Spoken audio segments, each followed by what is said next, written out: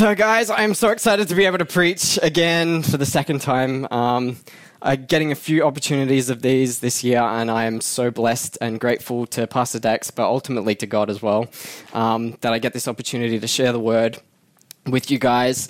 And this 2 weeks, God has really been speaking to me, and I'll talk a bit more about how he's been speaking to me exactly.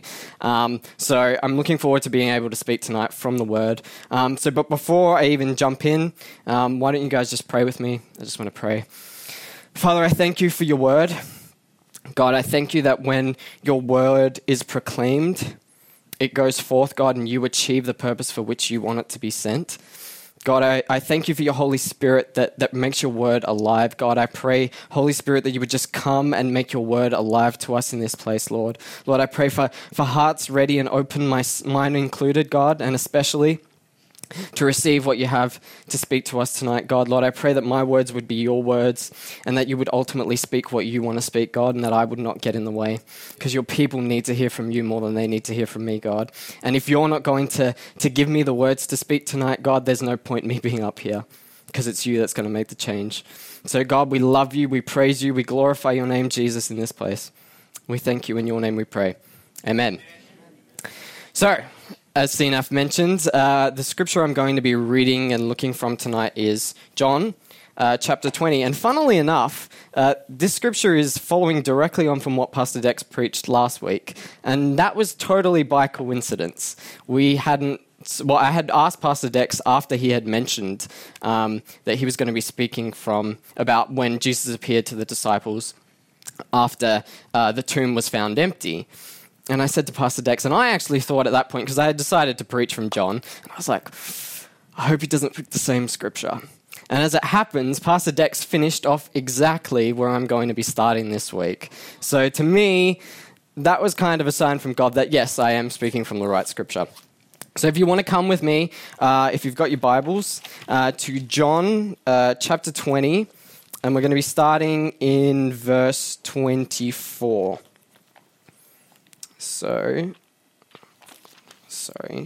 Cool. Alrighty. So it says this. Now Thomas, also known as Didymus, one of the 12, was not with the disciples when Jesus came. So the other disciples told him, "We have seen the Lord."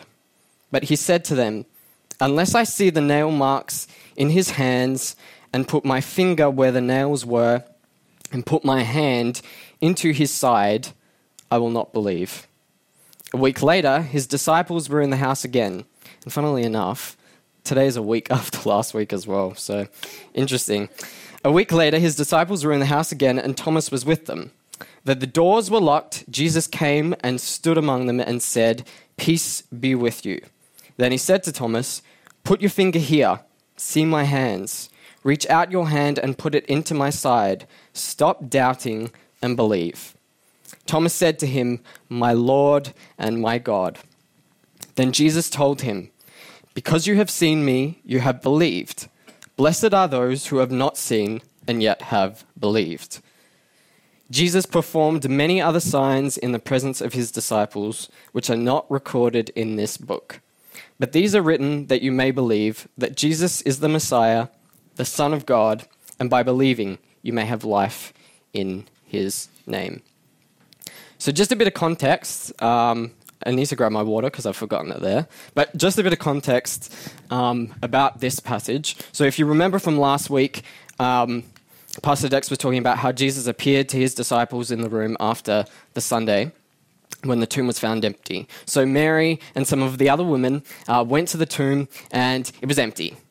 But then Jesus appeared to Mary and Mary was astounded. And then Mary went to the other disciples who were kind of cowering like wusses in a building somewhere in Jerusalem. And Mary comes to them and she's like, "I have seen the Lord." And they're like, "Yeah, no, you've not seen the Lord, like you're crazy." But Peter and some of the others went to the tomb and they found the tomb empty. And then they're all sitting together, gathered together, and then Jesus appears in their midst. And what we may not have found out last week, but we found here in this scripture, is that Thomas wasn't with them. He wasn't with the original 12 disciples, well, the 11 disciples, I guess, or 10 if you're not counting Judas, because stuff happened to him, but that's another story. But anyway, so those people, he was there, Jesus appeared to them. And so Thomas didn't believe because he wasn't there. And then a week later, he appeared to Thomas as well. Now, Thomas, he has the name Doubting Thomas, and forever he has been described as that in the church because of his doubt. And it seems like that doesn't seem like a positive title for anybody to be called Doubting Thomas, but it's stuck with him. But I want to say to you guys that at certain times or another, we're all doubting Thomases as well. And now it's interesting because Thomas doubted in this moment, but church history tells us that Thomas was the first person to go to India and bring the gospel to India. And not only that, there's Indian Christians who can tell you their family line of Christians, they can say that it goes all the way back to Thomas having believed. So Thomas made a serious impact in India, despite the fact that he doubted here. So one thing that I just want to put out to you guys now, before I get into the rest of this sermon, is that it's okay to doubt. God is not going to condemn you for doubting. Jesus, in fact, actually he did rebuke Thomas here in this scripture, but it was a very gentle rebuke. So there's no condemnation for your doubts. So just wanting to put that out there. So first, I've got 3 points tonight, but before I get into that, I just want to talk about the nature of belief, faith, and doubt. So according to Google, because Google is the best prophet there is, belief is defined as an acceptance that something exists or is true, and that's either with or without evidence. Faith, on the other hand, according to the Bible, in Hebrews 11, chapter 1 to 2, says, "Now faith is confidence in what we hope for and assurance about what we do not see. This is what the ancients were commended for." Now, we often get faith and belief confused. Now, according to the Bible, faith and belief are not necessarily the same thing. The Greek words here used for faith and belief come from the same root word, so they have a very similar meaning, but faith and belief are not the same thing, and I'll tell you why. In James chapter 2, I think it is, I could be totally wrong, somebody fact check me if you like and tell me after, but in James chapter 2, James is talking about the good works of believers, and he's saying some people were, because they believed that God is one, right? They were saying, yeah, I'm really good.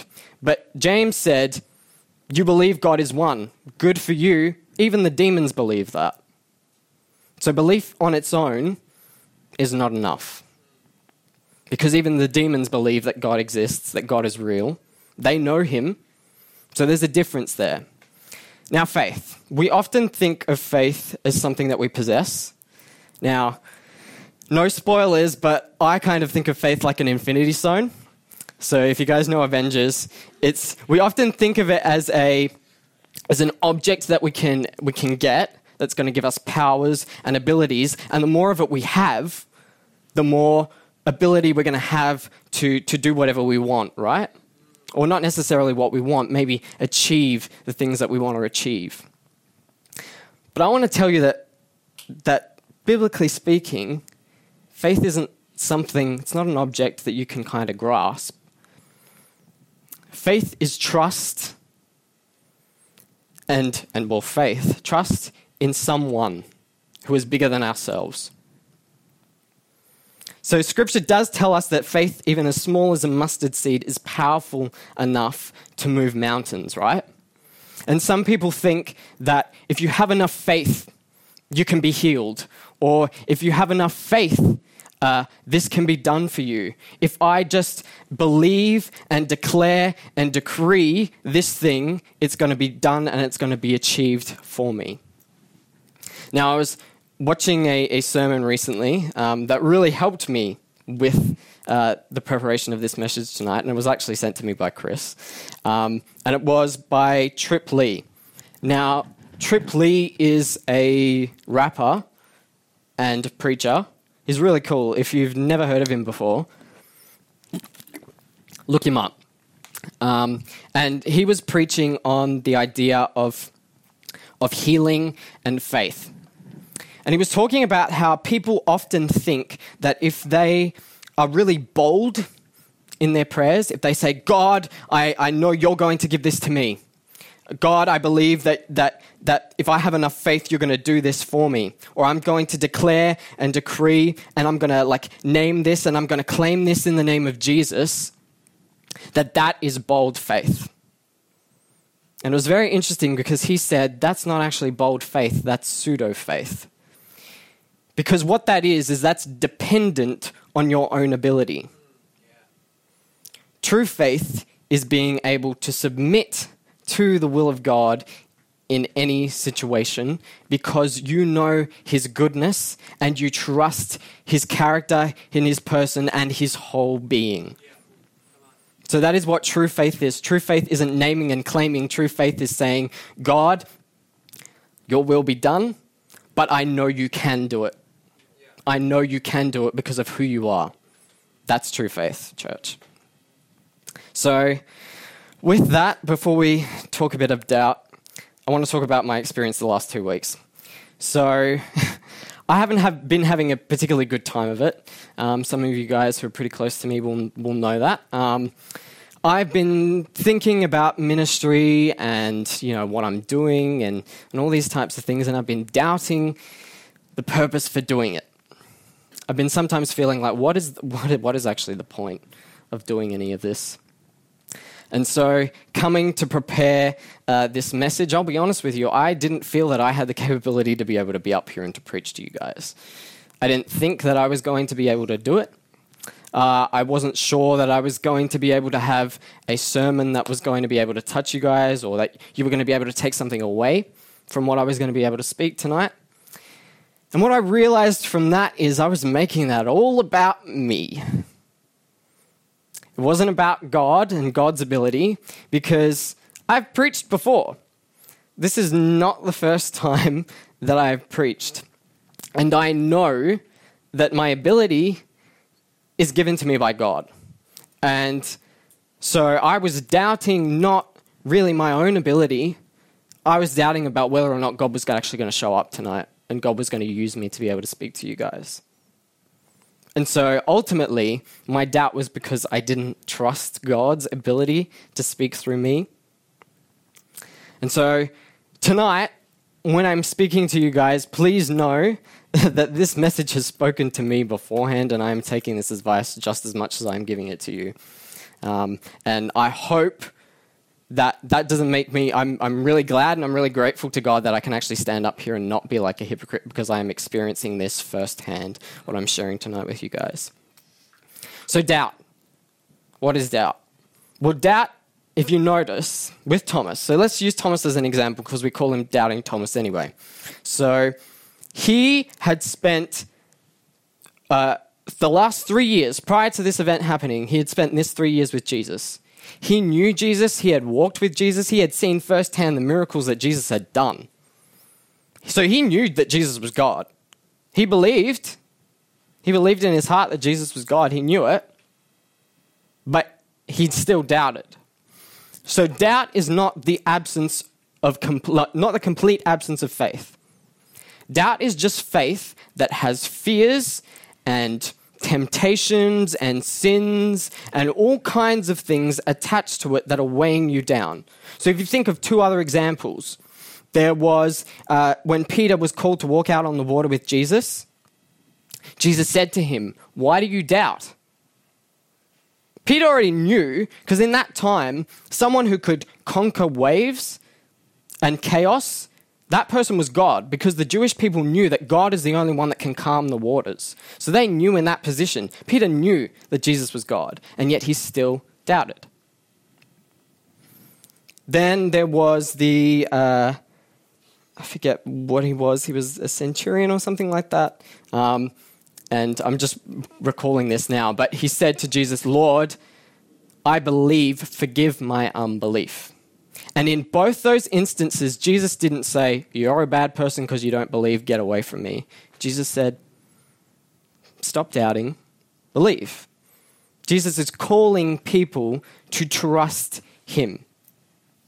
So, with that, let's go straight into my 3 points. The first one is this: God is faithful when we are faithless. God is faithful when we are faithless.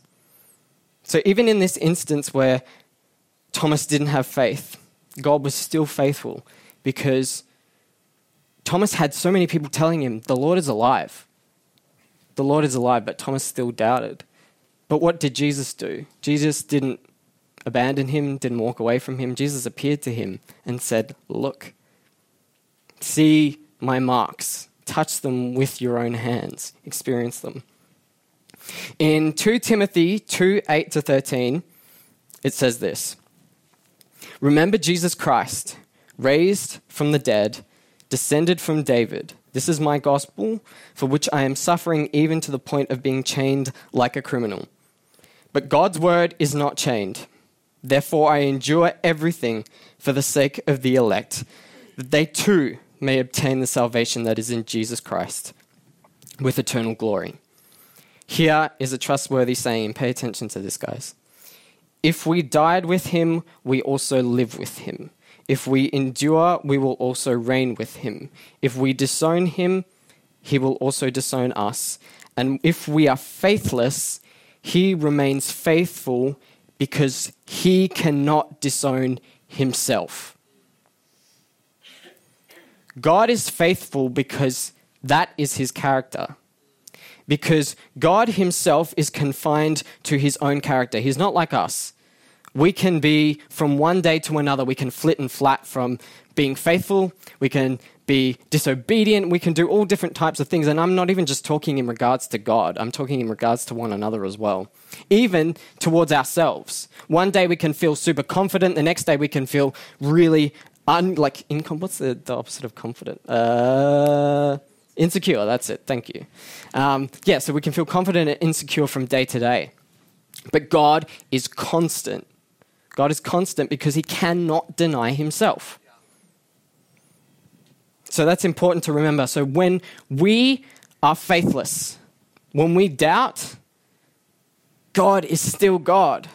God is always good. God is always kind. God is always merciful. God always loves us constantly because that is just his character. And he can't deny himself. He can't change himself because he is perfection. We're imperfect, but God is perfect. God is perfection itself. So my second point is this. And this is an interesting one, and it comes from Jesus' own words itself. So he says in verse 27. No, sorry, it's verse 29. Then Jesus told him, and this is, back to John. I know I'm jumping around a bit, but I'm trying to let the scriptures speak for themselves tonight. So John chapter 20, verse 29. Because you have seen me, you have believed. Blessed are those who have not seen me and yet have believed. What does that mean? I think naturally when we come to that scripture, we're kind of like, well, no, if we see something, then we're sure that that thing exists, therefore I can believe in it better. How many of you guys believe that chairs exist? Some of you didn't raise your hands. I wonder what you're sitting on. But so everyone believes chairs exist. So let's say you were to go home and shut yourself in a room that was completely empty and you turn the lights off and you think about things that exist. Would you think that a chair exists? Yeah. You would, because you haven't, even though you're not seeing it, you're confident that a chair exists. That's kind of the same with what God's speaking here because, I'll explain further. So Jesus is saying that you don't need to see something to have an assurance that it actually exists. So like we were talking about this, and now I won't be able to go into it because, although I would love to, because I love this topic, but there is plenty of evidences for God's existence. Plenty of them. There's also plenty of evidence for the resurrection. Now that also is a sermon on its own. So I won't go into that today, but take my word for it. If not, go out and research it yourself. So we don't have to see Jesus himself or see the resurrection happen itself to know that it actually existed. We can believe that it exists. Now, how many of you came into this place now when you walked in and tested your chair to see if it was going to hold you before you sat in it? No one. Oh, you did? Cool. Awesome. That's good. That's very safe. But so the majority of you didn't. But at one time or another, you have had an encounter with a chair that has given you the assurance and the trust in all chairs that exist. So you now no longer have to test chairs to see if they're going to hold you. So the same thing is with God. You don't have to see him or encounter him or even test him, really, to know that he's going to be able to hold you or that he's worth trusting. So, now what does Jesus mean by those who have believed without seeing are blessed? Well, that, but also this. We tend to think that the disciples were a special bunch of people because they got to live with Jesus day in, day out. They got to speak with him one-on-one. They got to physically touch him. They got to see all the miracles that the Gospels record. And we think of them as really special. But Jesus is like, no, those who have not seen me are actually more blessed. So why is that?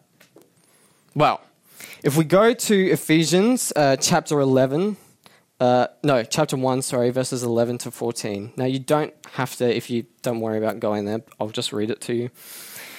In him we have obtained an inheritance, having been predestined according to the purpose of him who works all things according to the counsel of his will, so that we who are the first to hope in Christ might be to the praise of his glory.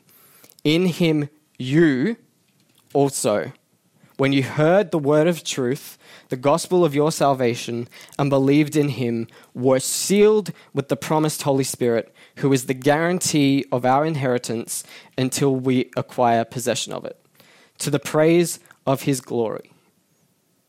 So why are we more blessed? We're more blessed because now when we believe in Jesus, we receive his very Spirit inside of us. So the scripture is saying that the Holy Spirit is placed in us to seal our salvation, restore us to Christ, and then also work in and through us to achieve God's will and purpose on this earth, but also to grow us and to conform us to the image of his Son. That's the work of the Holy Spirit in us. So that's why Jesus is saying you are more blessed. Because your belief, your faith, your ability, everything that you do is because God himself is living inside of you. And as I mentioned before, God can't deny himself. So if God is in you, he's going to do what he's going to do in his full and perfect power and ability. It's not dependent on us, on our ability. Because God cannot deny himself. But also this. I'll tell you a story. So one of my best friends, he's not a Christian. And when I first became a Christian, I was talking to him about God, and as you do, and I was trying to give him all the arguments for why God exists and trying to, convert him. But he said to me, well, this all just seems too hard. If God would just appear to me and show himself to me, I will believe. I was like, gee, what do I say to that? Now, I wasn't really equipped to be able to talk more about that then. But now I know that because we humans are imperfect, let's say God does appear to you.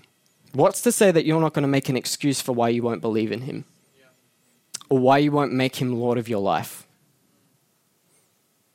But if God himself comes to you by the power of his Holy Spirit and reveals Christ, who is alive, if the Holy Spirit is doing that inside you, God can't deny himself.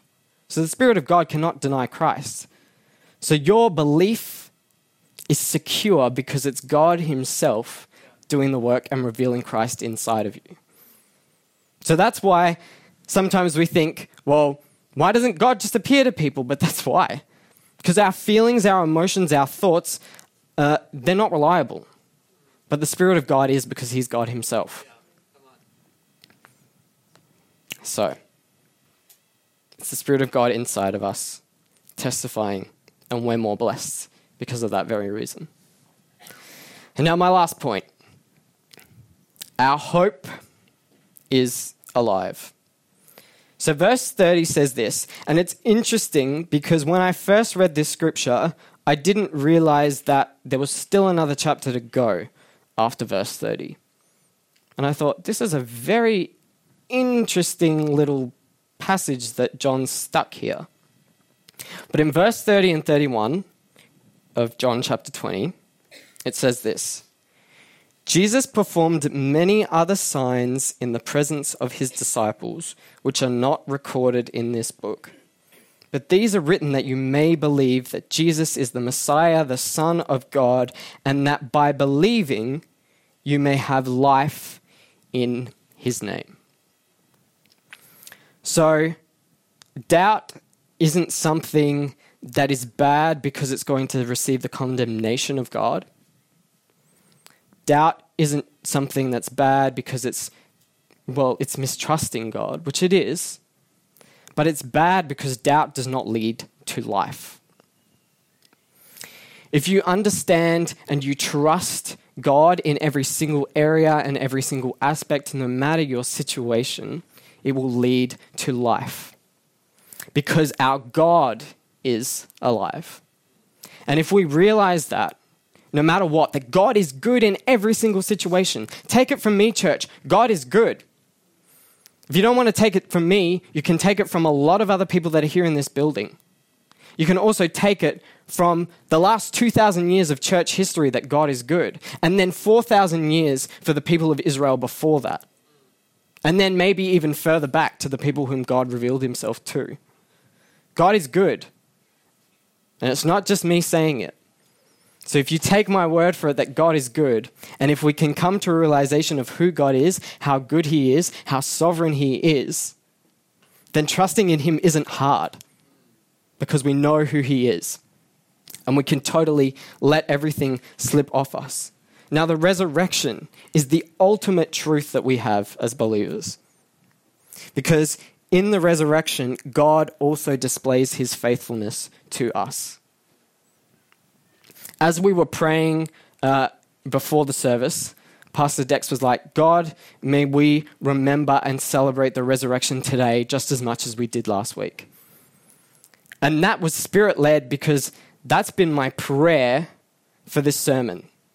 Because often the resurrection and Easter is the pinnacle of the church calendar. It's the very foundation of our faith.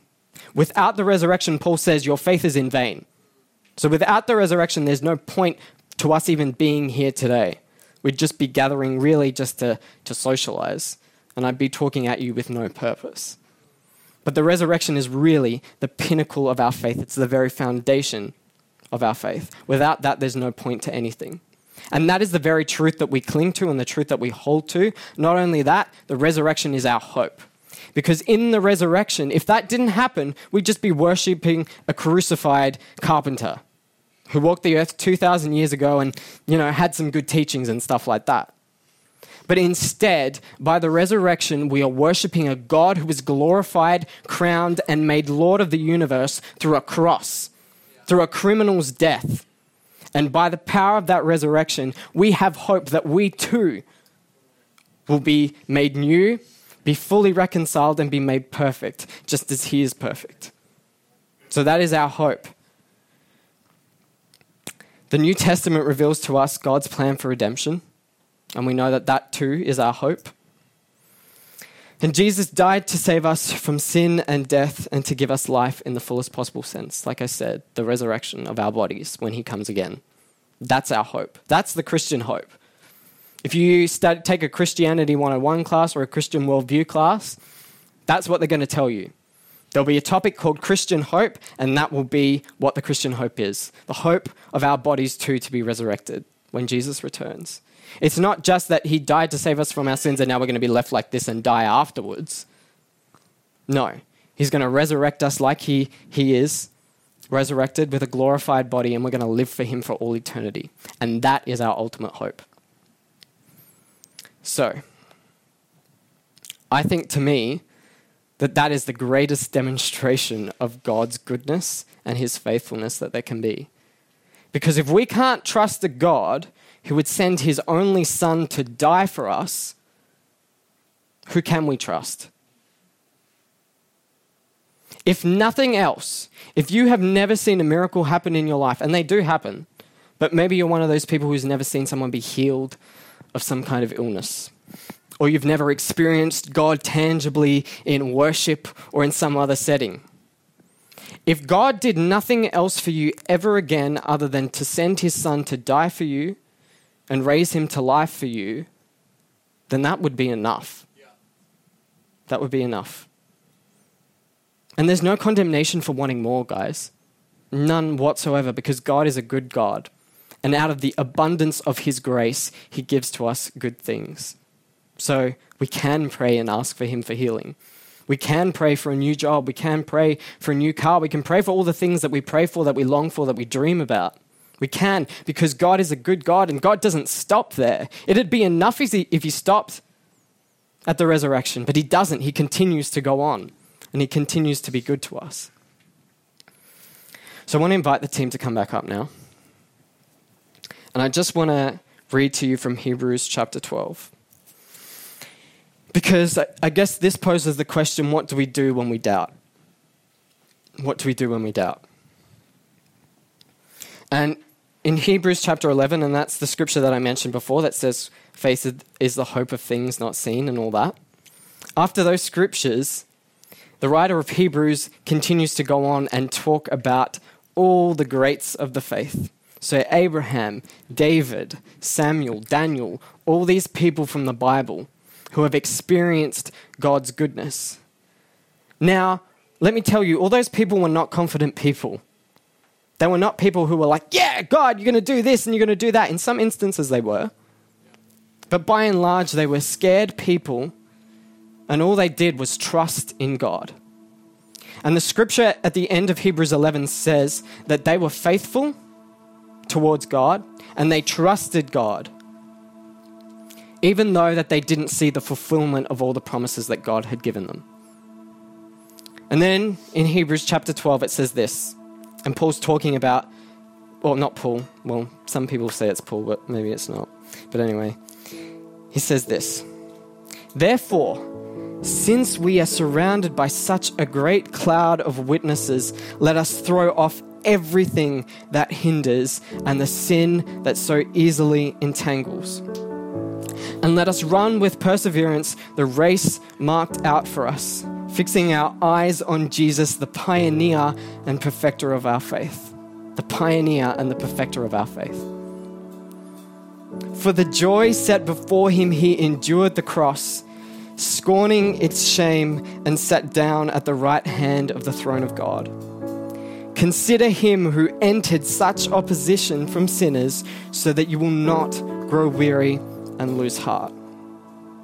So when you doubt, it's okay to doubt, but remember what Christ has done for you day in, day out. One of my personal prayers is, God, remind me of the gospel every day of my life.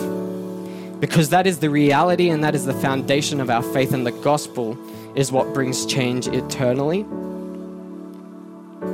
The gospel, the resurrection, our ultimate hope, it shows us that no matter what we are going through in every single circumstance, God is victorious. God is powerful and God is present. He died and rose again, not because he wanted to be showy, not because he wanted to give preachers something cool to preach about or directors something good to make a movie about. He died for a purpose. It's not dramatic. He died and rose again to purchase a people for himself and to achieve something that is eternally significant in the lives of every single one of us. So what we're going to do now is we're just going to sing this song. But when we sing this song, I want you guys, as you're singing it, to actually think about the words. If you know the song, contemplate the words a bit more. If you don't know the song, that's okay. But just think about the words that you're singing as you read them on the screen. So let's worship together, church.